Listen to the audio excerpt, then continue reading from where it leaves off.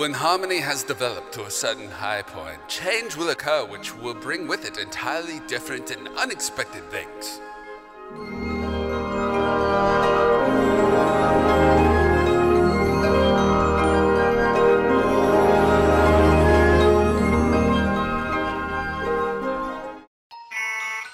Nice. Our intro here. Yeah. Welcome to...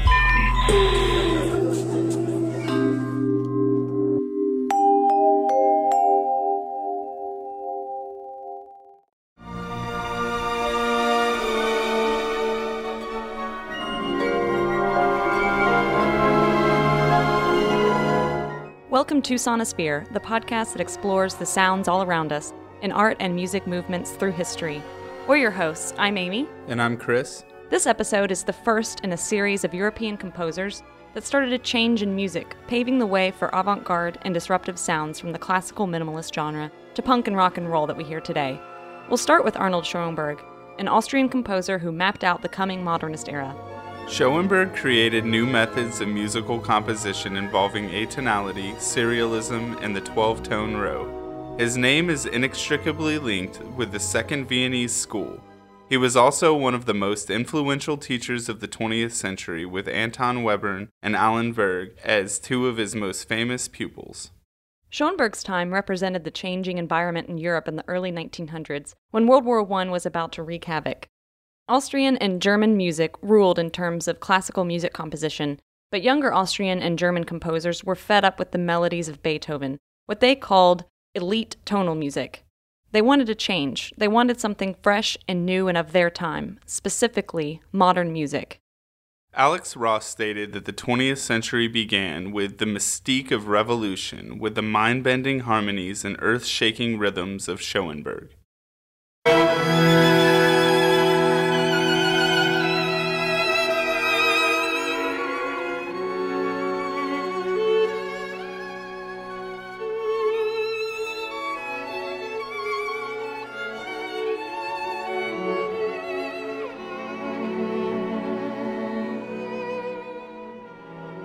Schoenberg was born in 1874 and raised in a predominantly Jewish section of Vienna.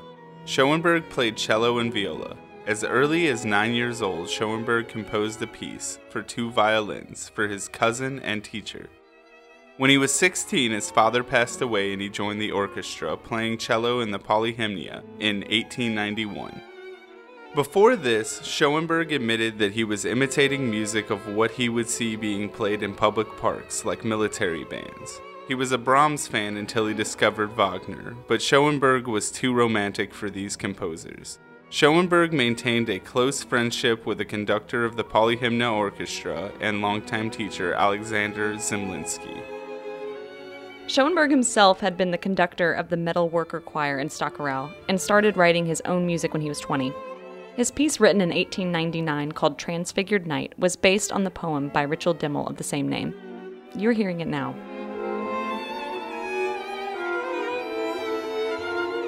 Its harmonies outraged conservative program committees and was rejected by the public.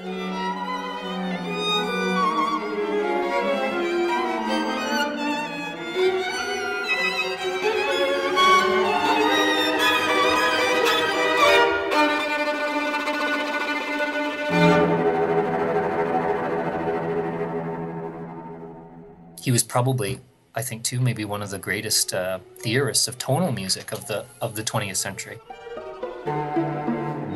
My name is Alex Carpenter. I'm an associate professor of music at the University of Alberta. The provocativeness of some of his music sort of pushes that fact aside. But he had, he taught Alban Berg and Anton Webern in the early part of the century, and Berg and Webern went on to become major composers of the century.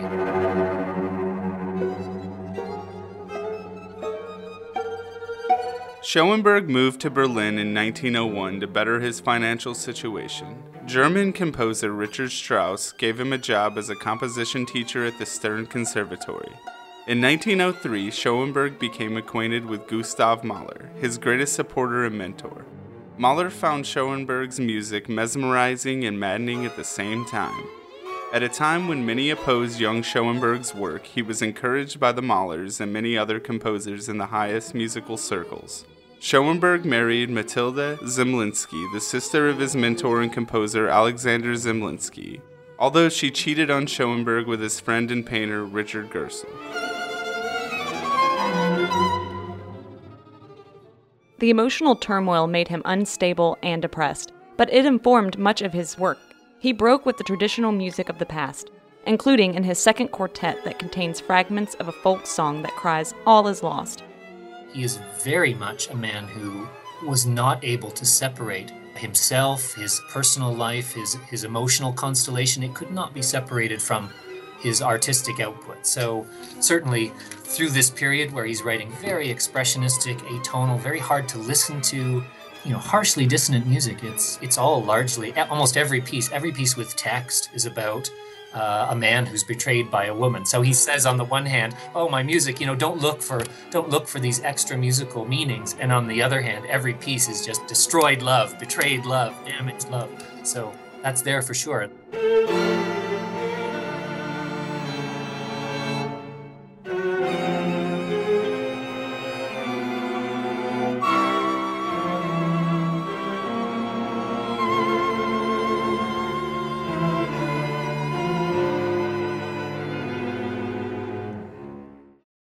Schoenberg dissolved tonality, and the concept of the chord melted miserably into a matrix of intervals. The process of transcending tonality can be observed in the beginning of the last movement of his second string quartet.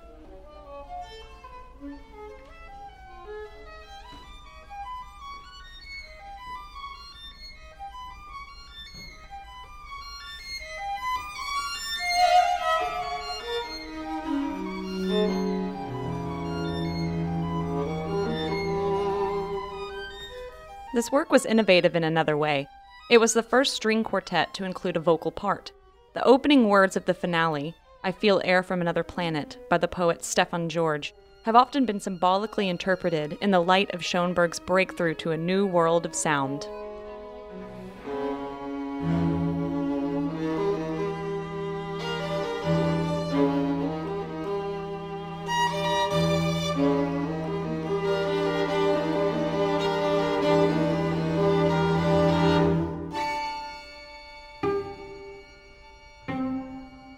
I think when he was drafted into the army in the First World War, he didn't serve for very long, but when he was drafted and I think showed up sort of for the first roll call, there's a funny story about the sergeant taking the attendance of these draftees and coming to Schoenberg's name and saying, "Schoenberg, are you that guy who writes all of that terrible modern music?"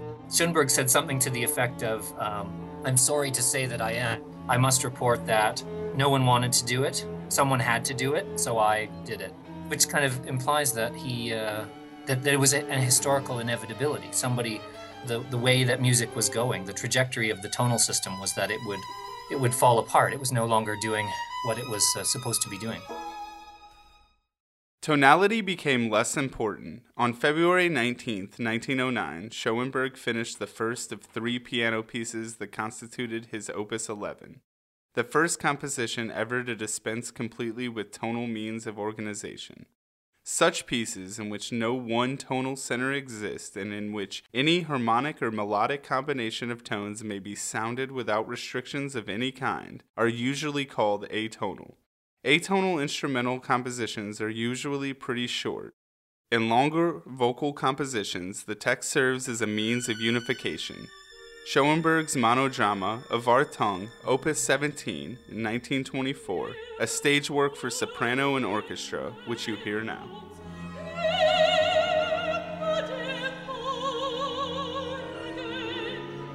It was a very successful production. It ended up touring. It toured all over the world, and it won a ton of awards. But it was essentially a Freudian reading, right? So it's a monodrama. You only have one singing character, and it's a woman who may or may not be wandering in woods it's either the real woods or she's wandering in her own unconscious space. It's a very sort of fragmentary narrative. There's relatively little to hold on to in the text. She seems to be sort of exploring her own personal trauma. She may have murdered her own lover for a perceived infidelity. It's just a a musical documentation of a kind of trauma. So that's one way to interpret it. It has all sorts of gestures that, even though they're atonal, they're operatic. So he's contradictory, I guess, in that way, that he's making music that is, radical on the one hand, and on the other hand, you only need to sort of squint at it a little bit, and you can see how deeply rooted in the past it really is.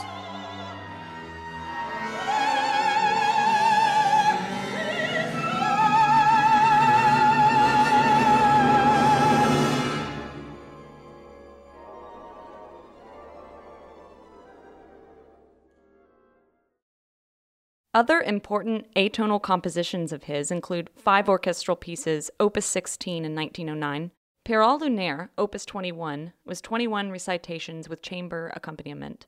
The Hand of Fate, Opus 18 in 1924, is drama with music, and the unfinished oratorio Jacob's Ladder he began writing in 1917.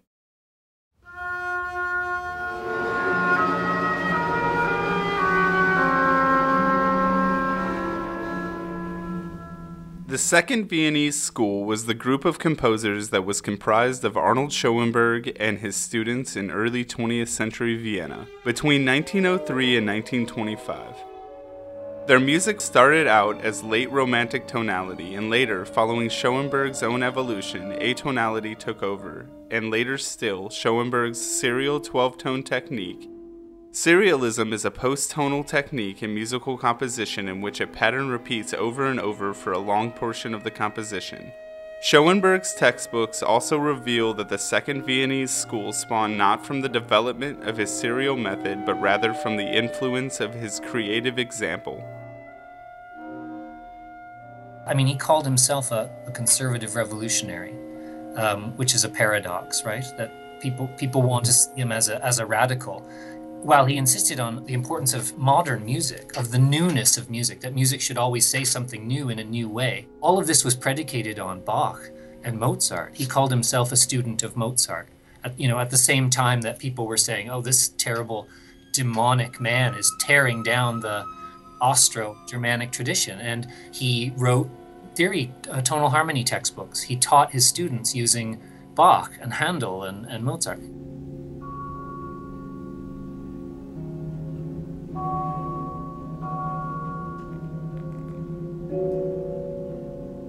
Schoenberg's work brought scandal to Vienna's music community. The Scandal Concert of March 31, 1913 was part of the Vienna Concert Society, conducted by Arnold Schoenberg in the Great Hall of the Musikverein. The audience, shocked by the atonality and experimentalism of the Second Viennese School, began rioting. Today, the music wouldn't sound all that dramatic, as all of the pieces in the Scandal Concert, Webern's 6 pieces for orchestra, Zemlinsky's Metterlinck's songs, Schoenberg's Chamber Symphony No. 1, Berg's Altenberg Lieder, have become standards of early 20th century repertoire.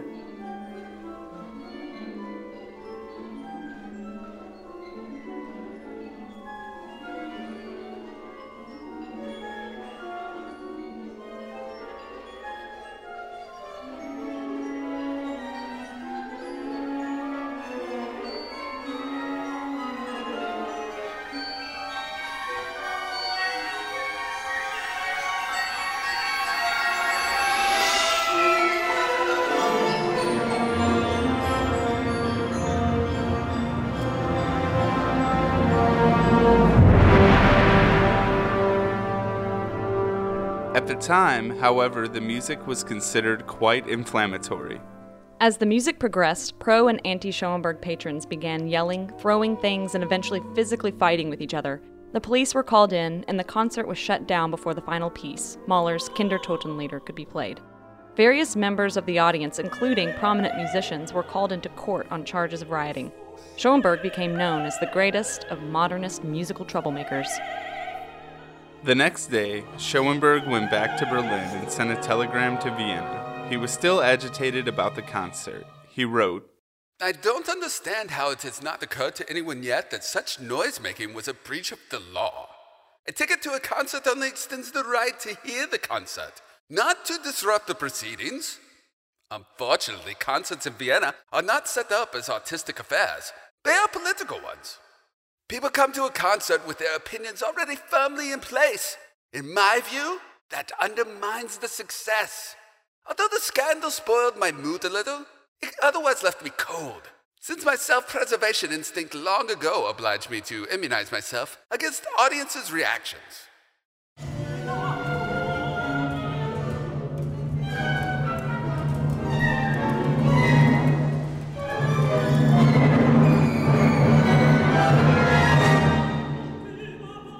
I think he knew that he was asking a lot of audiences.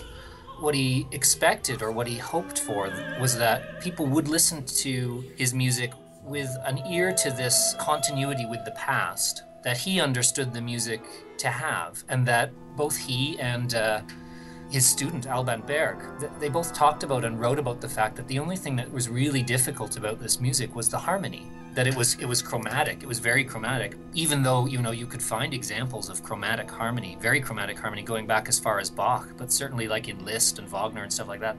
So it wasn't that hard to listen to. But in terms of things like building themes and counterpoint and all of that stuff, that was all there. So he may have been a little bit optimistic about how people would be able to listen to the music, but I think he always held out hope that he would have an audience. He's often portrayed as this kind of arch modernist who just sort of scorned the public, and just thought that people didn't, weren't sufficiently evolved to hear the music.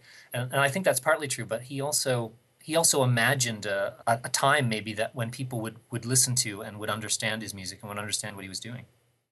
With this concert, the musical landscape moved into a perhaps false dichotomy of music that is popular with the audience versus music artists want to create that may not be popular.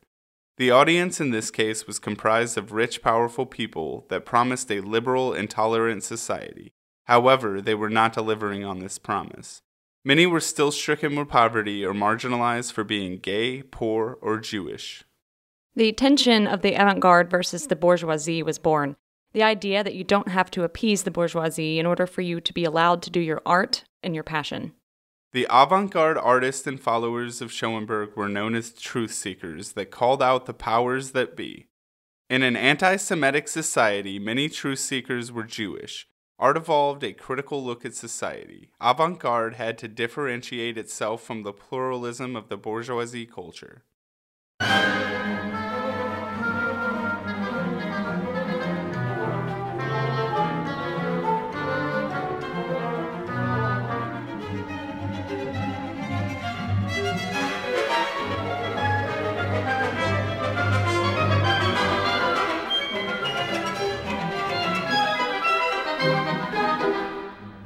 It is easy to see how his music may have caused scandal and strife in mainstream society after you look at the way the ear takes in sound.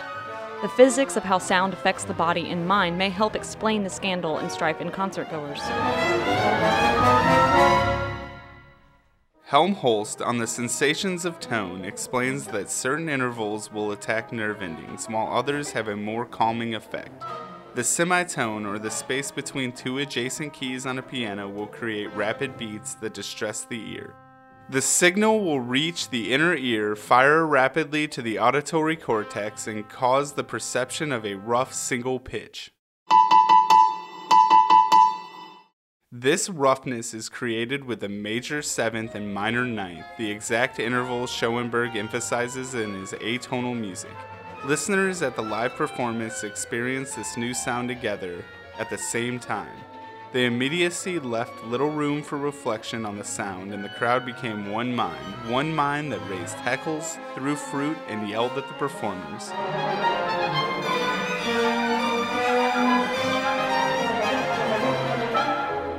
According to Behind the Lines, Schoenberg was caught up in the war fever. At the start of World War I, he saw himself continuing the legacy of German composers of previous generations.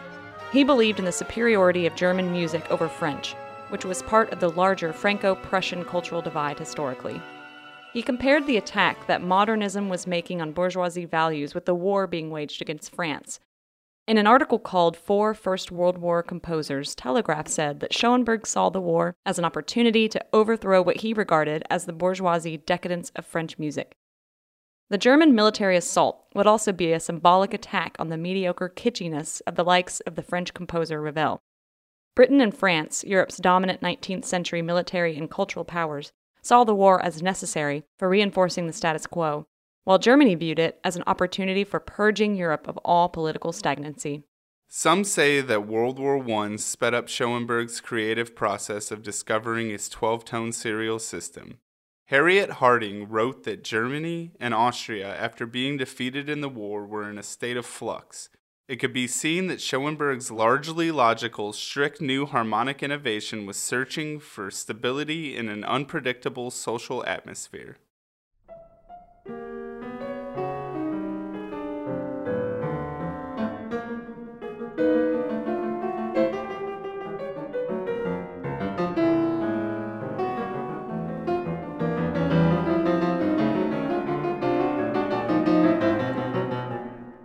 Near the end of July 1921, Schoenberg told a people that he discovered something that he thought would solidify the exemplary status of German music for the next 100 years. That something was a method of composition with 12 tones related only to one another. Schoenberg had just begun working on his piano suite, Opus 25, the first 12-tone piece. In the 12-tone method, each composition is formed from a special row or series of 12 different tones. That row may be played in its original form, inverted, or played upside down, played backward, or played backward and inverted. It may also be transposed up or down to any pitch level. For the rest of his life, Schoenberg continued to use the 12-tone method. You know, if not offensive, it can be off-putting in some ways because it suggests a kind of music that is overly cerebral or mathematical, even though it isn't really. And it's only, 12-tone music is only sort of turned into math by the Boulez and the serialists, the American serialists like Milton Babbitt and people like that, who are mathematicians as well, and who see, to be fair, they see potential in the 12-tone system to explore other parameters and invent new forms and that kind of thing. But I don't know that it's fair to think about Schoenberg as a cerebral mathematical composer. I think of him as very much a very emotional, intuitive, certainly a holdover of the late Romanticism.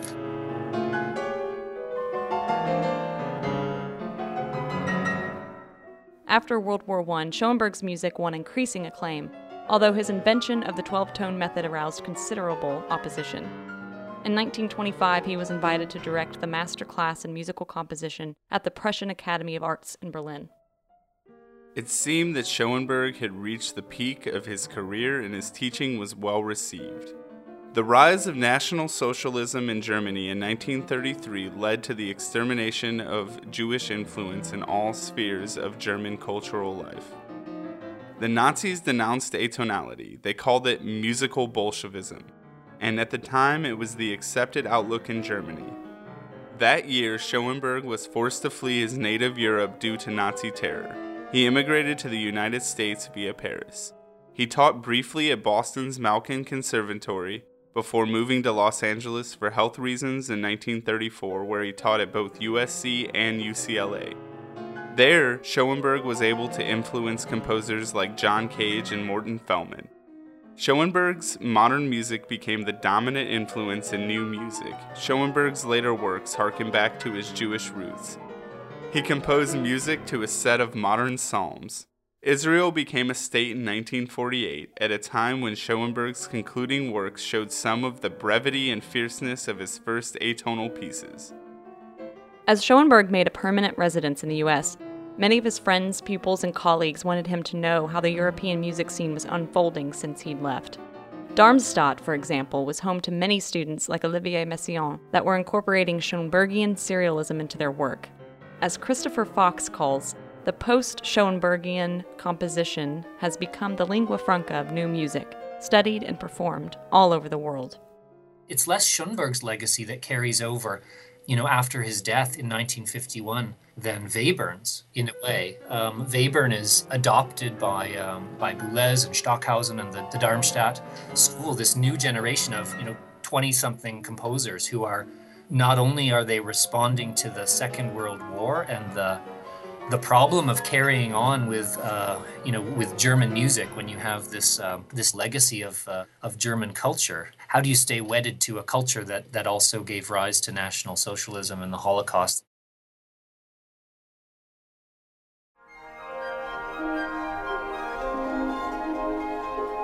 the counterpoint and the construction of themes and the manipulation of motives and all of that stuff, it's happening within a chromatic soundscape. Otherwise, it's music, and it does the things that music has always, the great music has always wanted to do. It wants to express and connect and move people and make people think. And in that way, it's no different from anything else in the canon that people can fall in love with and return to again and again.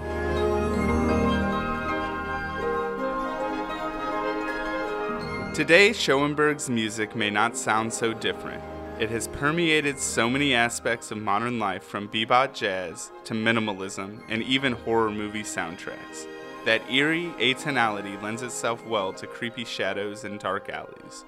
The dread Schoenberg's music brought on the music community in the early 20th century no longer carries as much weight, but at the time it threatened to and did change the way music was made.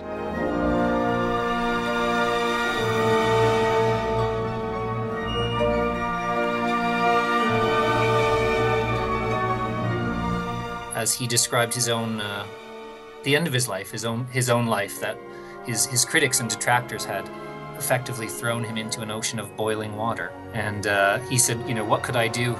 Maybe my only virtue is that I never gave up. What could I do but swim? Arnold Schoenberg died on the 13th of July in 1951.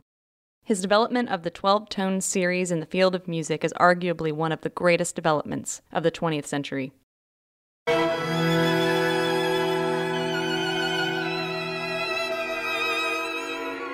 This has been an independent production of Sonosphere, produced by Amy S. and Chris Williams, engineered by Ben Fiss, with special thanks to Professor Alex Carpenter, Drew Smith, and Megan Avery.